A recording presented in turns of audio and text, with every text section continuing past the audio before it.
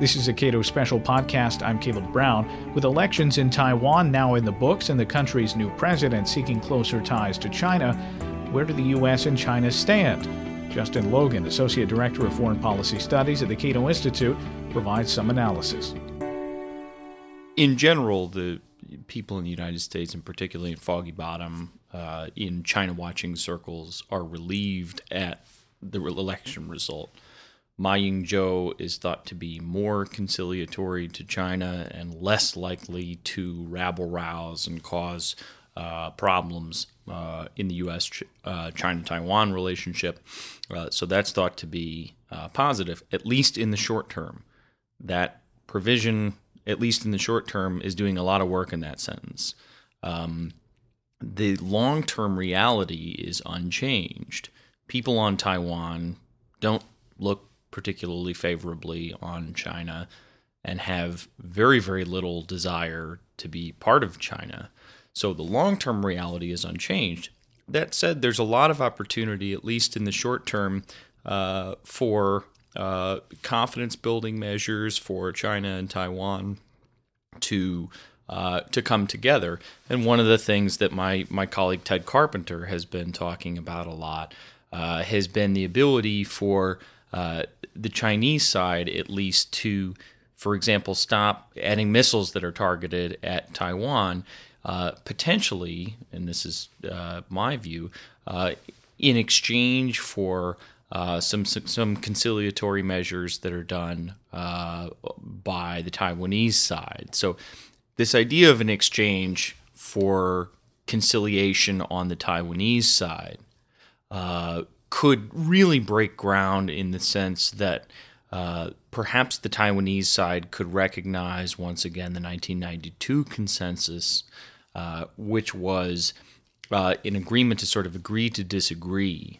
on this question of one China, is possible for the first time in a long time. But again, the long-term reality remains unchanged, so there's the ability, or the long-term reality remains unchanged.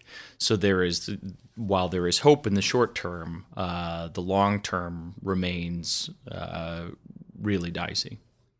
It would seem that there is a greater opportunity here for the U.S. to back away from its previous commitments regarding Taiwan with less impact for doing so. Is that the case? Well, it's always been a long shot for the United States to back away in a meaningful, decisive fashion. But at the same time, these short-term developments are hopeful and do provide a window for a meaningful change in U.S. policy. That should be taken up. I'm pessimistic that it will be.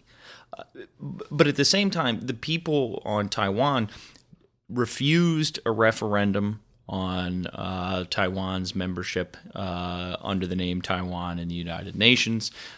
They have selected a candidate in Ma Ying-jeou that is promising more ties with mainland China, not less. They have, by and large, over and over, and this is another case of that, embraced extraordinarily more economic ties with the mainland. So there is, on the part of the people of Taiwan, the desire for much greater economic ties with the mainland. And certainly, from an economic standpoint, that's all to the good. So the question becomes, to what extent can Mayor Ma translate that into a political outcome that lowers the temperature in terms of, again, sort of the fundamental disconnect politically, and that obviously remains to be seen. Another sort of interesting curveball here is that we have a United States administration that is functionally a lame duck at this point with respect to U.S.-China-Taiwan relations. And obviously, it's going to be incumbent on Mayor Ma to sort of look at U.S.-China relations, U.S.-Taiwan relations, China-Taiwan relations, in the context of a U.S. administration that doesn't have a whole lot of gunpowder dry to deal with breaking new ground on this issue.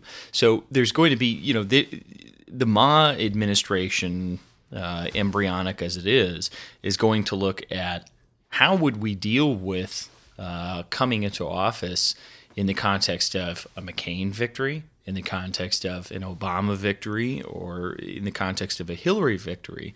So there's just an extraordinary amount of ambiguity there. And I think really the Chinese showed a much, much greater sense of subtlety, a much greater sense of understanding how the Taiwanese domestic political dynamic works. The Chinese have done some extraordinarily ill-advised things in the past to try to influence Taiwanese political developments, and they didn't do that here.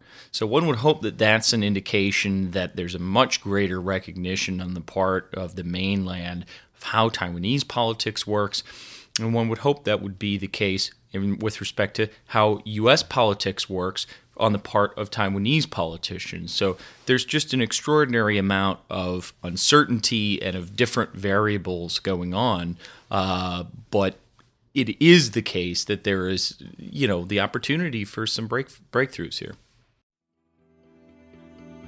Justin Logan, Associate Director of Foreign Policy Studies at the Cato Institute, is co-author of the analysis Taiwan's Defense Budget, How Taipei's Free Riding Risks War. It's available for download at cato.org.